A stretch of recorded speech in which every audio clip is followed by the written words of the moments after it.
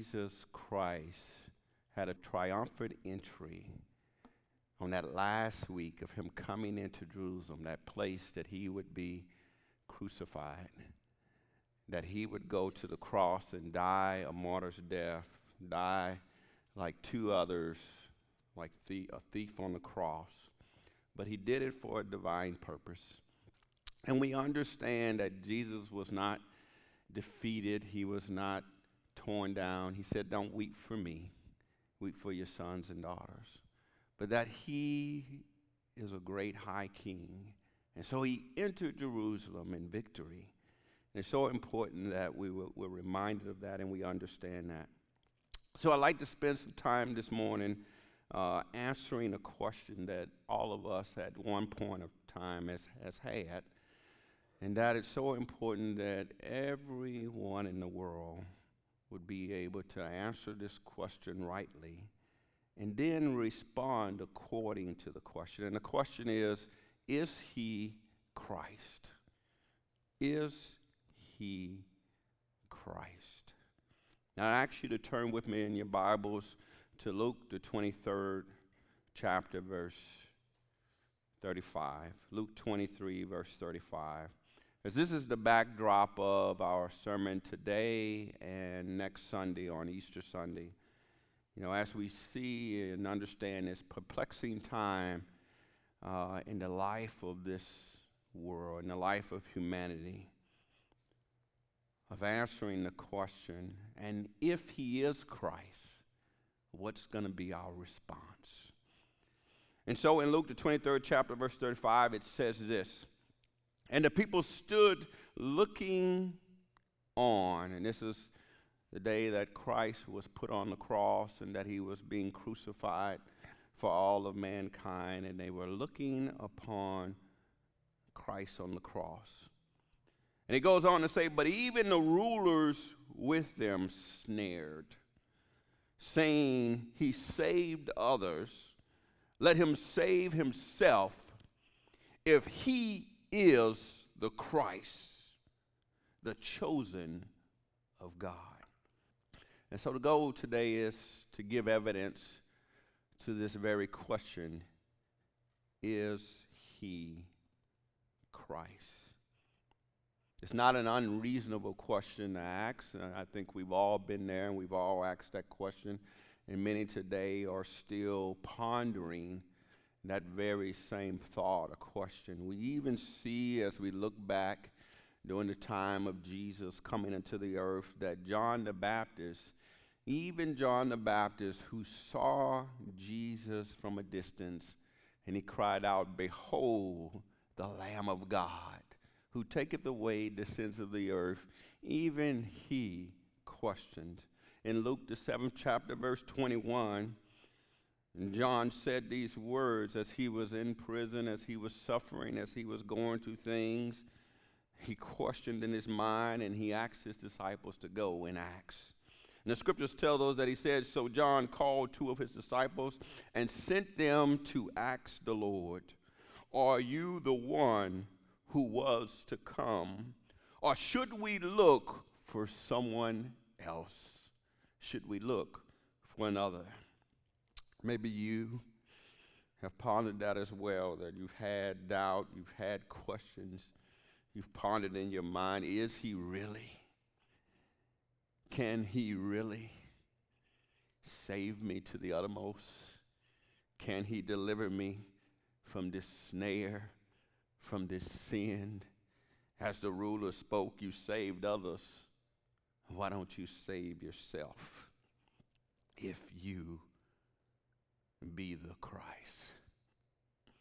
So I believe there are several compelling pieces of evidence centered around this very day that we are remembering and celebrating today on Palm Sunday that gives us hope, gives us truth, gives us peace.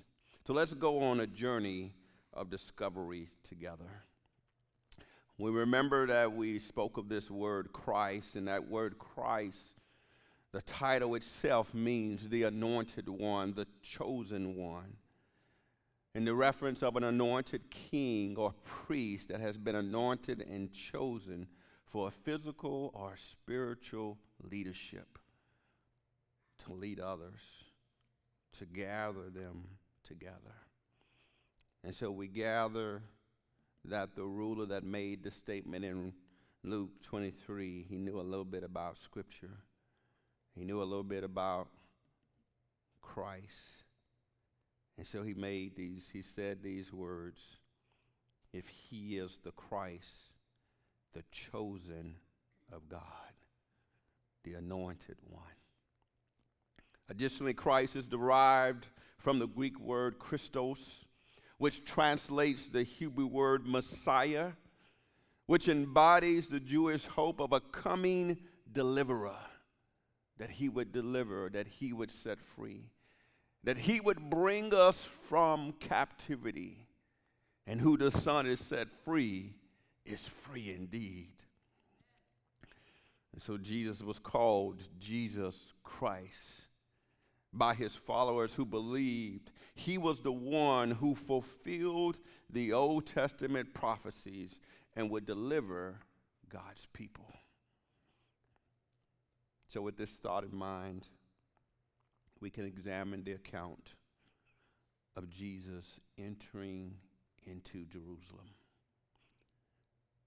the week before his crucifixion for the Feast of the Tabernacles and the divine plan of God to set the captives free. And so let's take a moment and look at this triumphal entry that's found in every single gospel, Matthew, Mark, Luke, and John. But we're going to look at John, the 12th chapter. We're going to look at the book of John's account of this triumphant entry of Jesus coming into Jerusalem. And if you would turn with me to chapter 12, verse 12 through 15, we'll read this account. It says, on the next day, much people that were come to the Feast of Tabernacles, when they heard that Jesus was coming to Jerusalem, took branches of palm trees and went forth to meet him, and cried, Hosanna! Blessed is the King of Israel that cometh in the name of the Lord. And Jesus, when he had found a young donkey, that's what I'm going to say for the rest of the day, sat thereon, as it is written, Fear not, daughter of Zion. Behold, thy King cometh, sitting on a donkey's colt. And so I'd like to share 3 points from the backdrop of this triumphant entry that speaks to he is Christ. The way God brings, and so just let me talk about how God brings or establishes truth to all of mankind, because we serve an intentional God. He wants us to know truth. The Bible reminds us, it says, you shall know the truth, and the truth will make you free or set you free. And so in the telling of this, of the convincing of truth, what God tends to do through Scripture, as we see, is that he will say what will happen. And primarily through a prophet, he will bring that message to us. And before it happens, which is called the foretelling or prophecy, we hear these words from God. And then he makes it happen. See, it's kind of like when we're talking with someone and someone tells us that they're going to do something and they don't end up doing it. We start losing our faith and confidence in their trustworthiness. God's not, the Bible says he's not like a man that he should lie. If he says he's going to do something, he'll do it. And so it's a convincing argument that what God says is true. And so there are a few happenings in this Jesus triumphant entry into Jerusalem that are rich in symbolism and prophecy that helps to answer this question, is he Christ? So let's take a look at him a little bit. As you heard the story of the triumphant entry, that Jesus came in and they laid palm trees down and they said, Hosanna, blessed is the King of Israel. This very act is a representation that Jesus is the choice vine from the tribe of Judah. And so I'd ask you to turn with me to the book of Genesis 49, where we can see the foretelling of this. That Jacob spoke. Jacob, as he was entering his last few days of life, as he was about to go and pass away. And in the Hebrew tradition, a father would bring his sons to him, and he would prophesy to them or speak to them. And then he would bestow a blessing on them. It's just like for us a will today, that he would give over to them through this blessing the things that he had. And so Jacob brings his sons together, that would be the tribes of Israel, to prophesy over them and to give them a blessing before his passing. And so in Genesis, the 49th chapter, verse 1 through 2, he begins this way. And Jacob called unto his sons and said, Gather yourselves together, that I may tell you that which shall befall you in the last days. Gather yourselves together and hear, ye sons of Jacob, and hearken unto Israel, your father. He's about to speak into their life. He's about to foretell some things. He's about to prophesy to them. But there's a little note there. It says, you sons of Jacob. See, he's speaking about, I'm your natural father. There's a natural life that your mother and I have given you. But he tells them to hearken, listen deeply, listen clearly unto Israel, your father, to that spiritual word that God wants you to hear. That yes, you have a natural, but you've been created to be spiritual.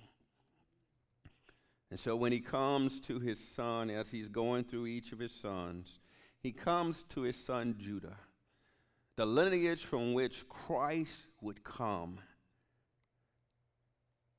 Let's hear what he says to his son Judah in Genesis 49, verse 8.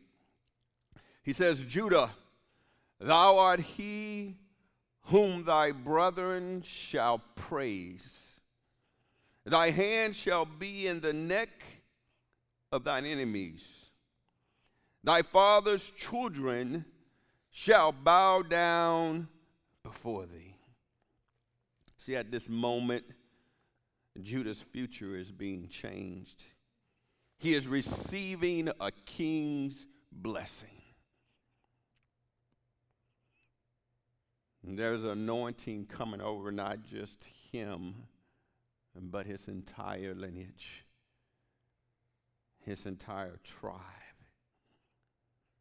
Jacob was prophesying to him the coming of Christ through the lineage of Judah. And it wouldn't come overnight. It wouldn't come next year. It wouldn't come in a decade, in a century. That would be 1,200 plus years before this would come to fruition. But God used Jacob to speak that word. And maybe you, like I, have gone through things in your life and you've had plans and you've noticed how those plans, didn't always come out the way you thought they would come out. And so our plans tend to fall many times by the wayside. But God's plans never fail. And so we can see that when we've trusted God and when God has said something to us over and over again, he brings it about. That the Bible will remind us that it's important to let that patient work have his work. And so he speaks these words to Judah, and Judah goes and, of course, lives his life and has his family. And over again, there were times where the enemy wanted to destroy, to kill, steal, and destroy. We even see it all the way into the time that Jesus is being born, that King Herod goes out and massacres many children just to stop this from happening. That the tribe of Judah, the king, would not come. And so verse 8 reminds us that the Christ would come from the tribe of Judah. And in verse 11, he would do something very amazing. Read with me in Genesis 49, verse 11.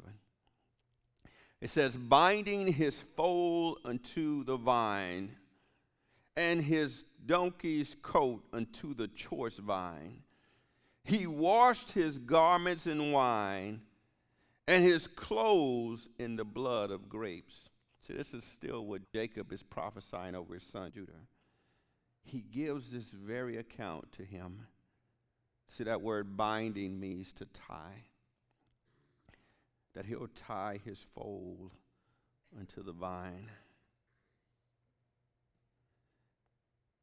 and his donkey's coat into the choice vine.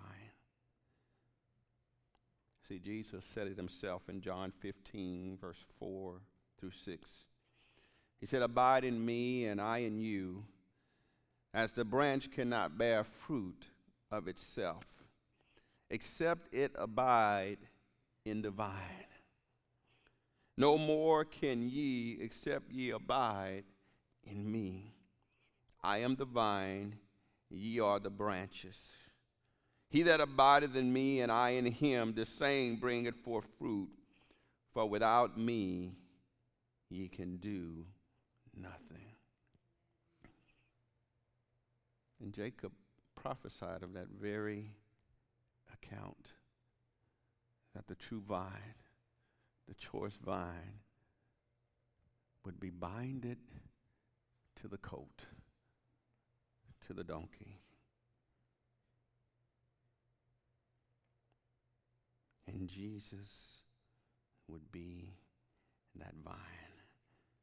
I am the vine, you are the branches. That brings me to this very next point. Jesus enters Jerusalem on a donkey. Jesus sends two of his disciples to bring him a colt, to bring him a young donkey that had never been ridden by anyone.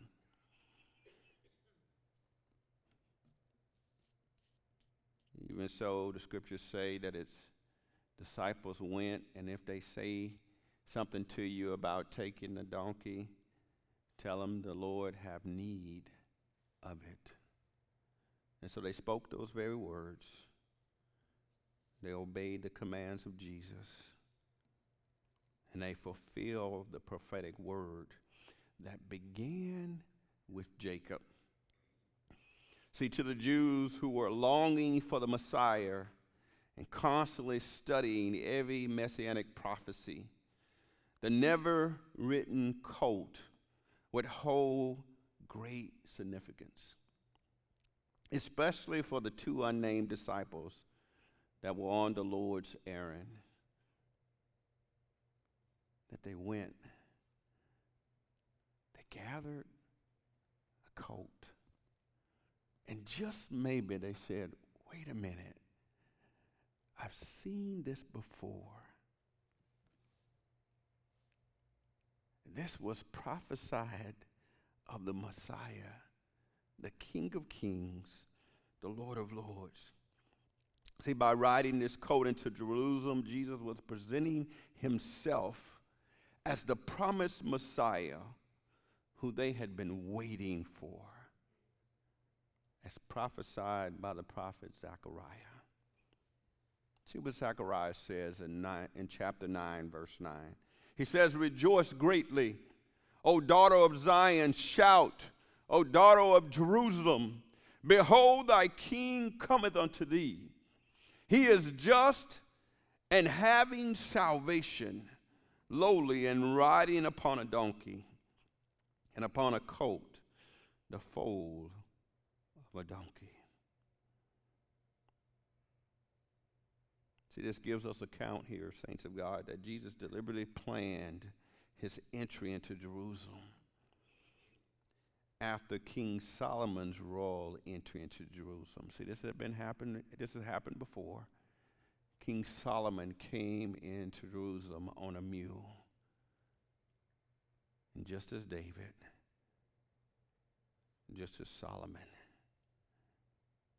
and now Jesus represented the anointed, the chosen, the ordained King of God. From the Mount of Olives and on the king's mule, which was spoken in 1 Kings, by riding in on a donkey amidst the shouts of praise and jubilation of the people, Jesus was proclaiming to all of Israel, he is the King of Judah, the prophesied heir to the throne from Jacob to Judah through the lineage of David, Solomon, Jesus. See, this act represented he is the rightful king. It also represented him coming on a donkey, that he did not come to make war, but to bring peace. So this needed to be cleared up. Jesus riding into Jerusalem on a donkey represented and proclaimed he came in peace, as opposed to the Rome's grand display of power and might with horse-drawn carriages. And Jesus came in, the humble Savior of the world, with might and power, was sitting on a donkey. See, he did not come to condemn the world, but that the world might be saved. See, that's what we need.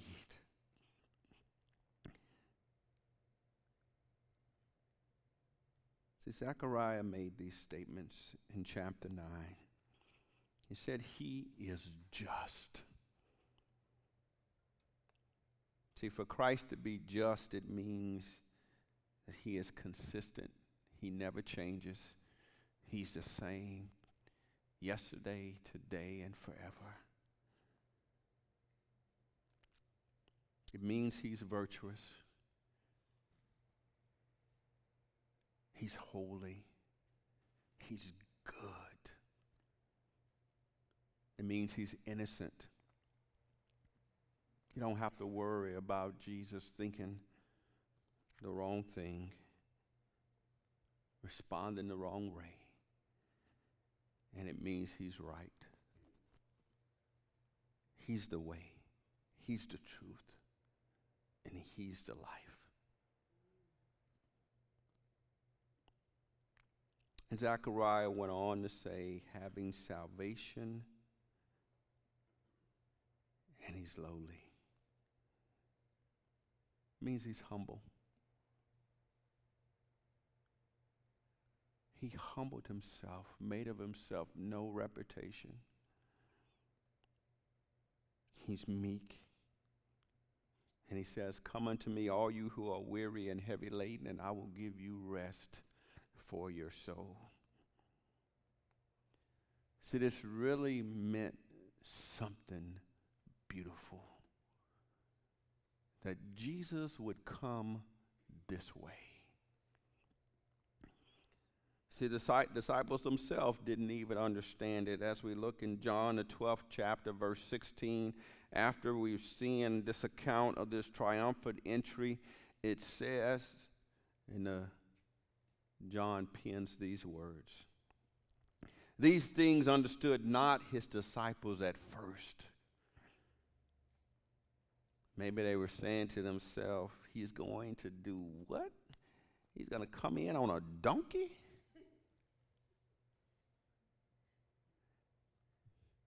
That doesn't make any sense. He's going to allow himself in a few days to be beaten, bludgeoned, crucified,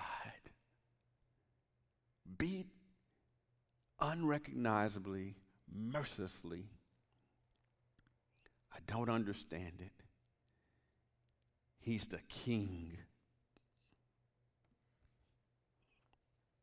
He goes on to say, but when Jesus was glorified, when he got up out of the grave, when he touched heaven's door, then remembered they that these things were written of him, and that they had done these things unto him. See, he came back to their remembrance. He is humble. He is meek. He is patient and just.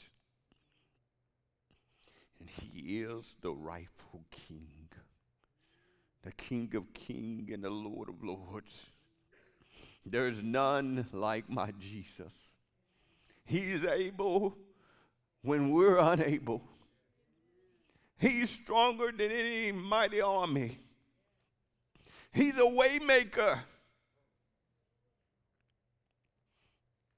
And he was willing to humble himself, make of himself no reputation, and come in the form of a servant, riding on a donkey. And the people couldn't help but praise him, for they knew who he was. And this reminds me of a time in 2004.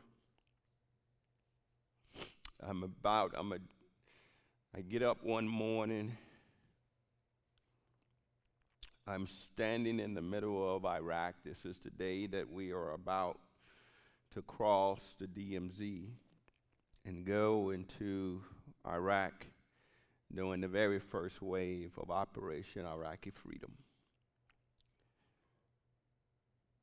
Being reminded that we serve in this nation that's considered probably the greatest nation in the world, and having a world-class army.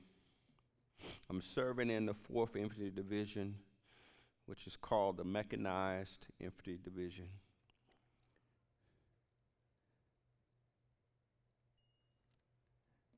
And I'm sitting in my vehicle as the commander of our convoy that's about to enter into Iraq. And I remember it being pitch dark. I couldn't see my hand in front of my face. And I'm looking, the only thing I can see is a glimmer of the Constantine wire that's covering the wall that's protecting us. And I have behind me about 115 vehicles and several men and women ready to deploy. And as I'm sitting in that vehicle, this whisper comes into my mind and into my heart. And that whisper was, "You're not enough." And I can feel a little bit of fright. You're not able.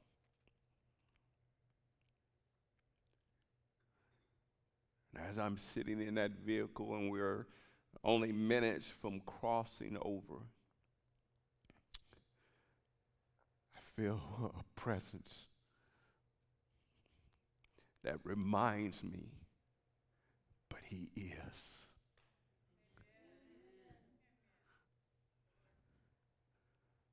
we start that journey. All the men and women have been up for at least 20 hours, getting ready to go, getting ready. Hurry up and wait. Everyone's tired and weary. And we start this journey in the pitch of night. And in a combat maneuver, you can't turn your lights on like we ride. Everybody's riding in darkness. And you can just see the illumination from the moon to kind of help guide you. We ride for hours, and I'm watching vehicles do this, swerving from people falling asleep. And so much so, about 4 hours into the journey, one of our vehicles smash into the other, totally disabling, crushing that vehicle, and we have to leave that vehicle on the side of the road, weapons drawn, not knowing what's out there. We take that all the stuff off that vehicle, and when we come back, that vehicle is totally stripped to the bone. But we continue the journey, and I'm reminded that He is enough. The sun starts cresting over, and you start seeing the illumination of the sun of the morning. And in the distance, I'm looking, and I see this one figure far in the distance. And I remind my folks to stay alert.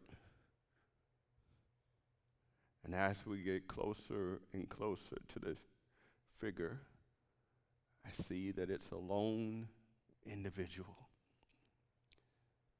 And as we get closer, I'm able to make out this Arab young man dressed in white, sitting on a donkey.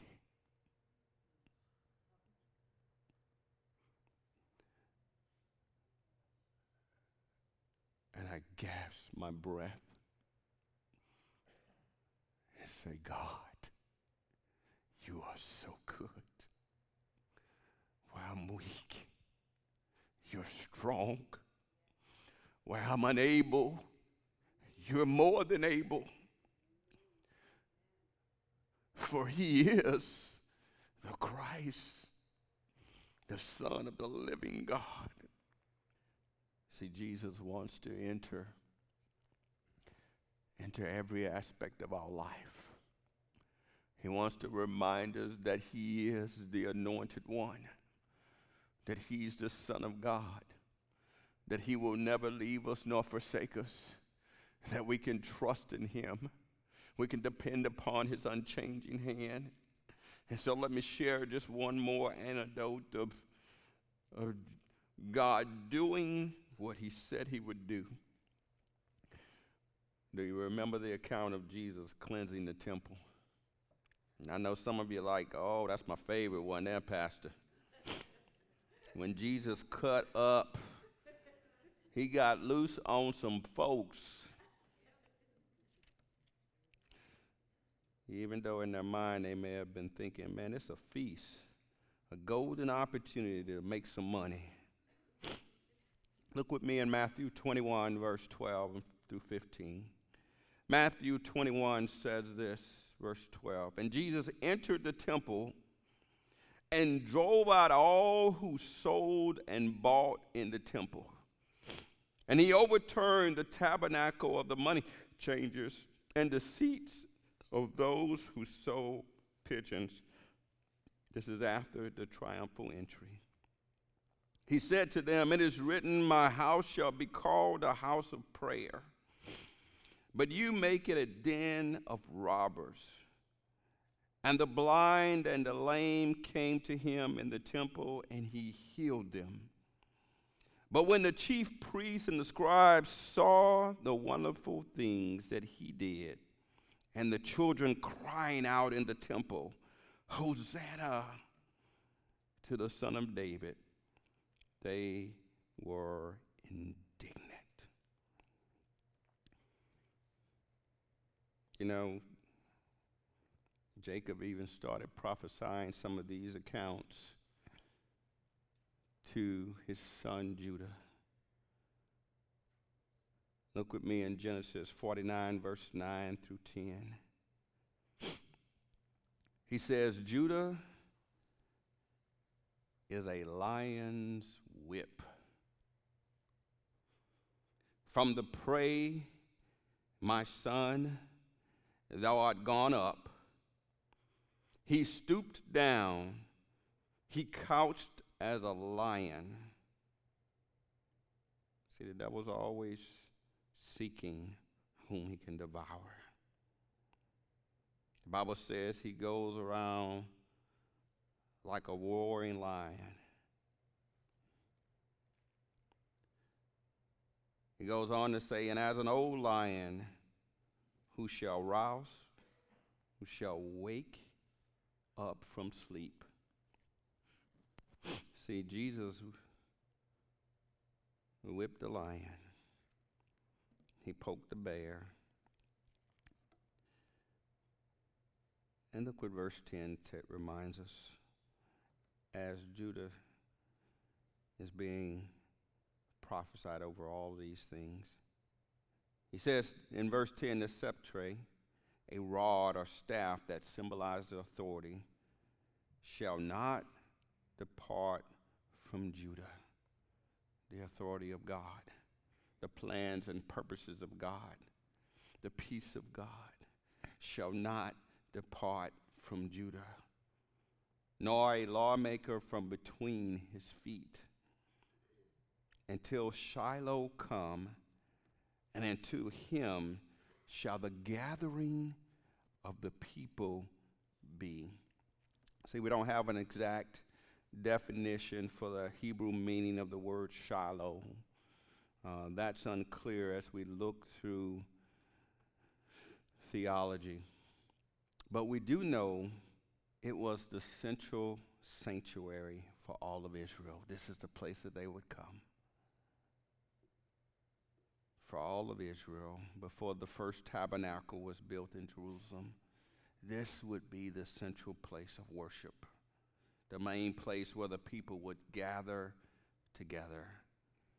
And sometimes Shiloh is translated as the messianic title that means he who it is. He who it is. Well, let me put it this way. He who it belongs to. It belongs to God, the sanctuary, the temple, not man. See, this particular verse and this prophetic word that we see in Genesis actually speaks of Shiloh as a person. And so I believe it's speaking and it's saying of the personhood of God. That's the central sanctuary. That's where we go. The righteous run into him, and they are safe. So what we see here happening with Jesus is that he is saying God is still Shiloh. He's still the central sanctuary. He's still who we worship. He is God. And you will not make his house a den of thieves. Run to him. Go to him. Jesus has come to make the way, to cleanse the temple, to help us to be able to go to the very throne of God, to have a relationship with him that abides in him, because the King of Kings has set us free, has cleansed us, because we have faith in him. Now, if you don't have faith in him, if you haven't trusted in him, I'm going to just make it plain. Your sanctuary is still dirty. It's still unkept. it cannot go before the presence of God. And so what does all this mean? They took palm trees. They went forth to meet him. And they cried out, Hosanna! Blessed is the King of Israel that cometh in the name of the Lord. Our eyes have seen, our ears have heard. We know that you are the Messiah. And so they cried out, save us. We can't save ourselves. Deliver us, we can't deliver ourselves. That they've finally been convinced that he is Christ. And they didn't wait. They didn't debate it in their mind. They ran out, they threw their clothes down, they grabbed palm tree branches, they laid them before him and said, you are the anointed one, you are the chosen one. Now I see. And I repent of myself. And I bow down before you. Hosanna. Save me, please. Come, whether it's in the midnight hour, whether it's in the middle of a desert country.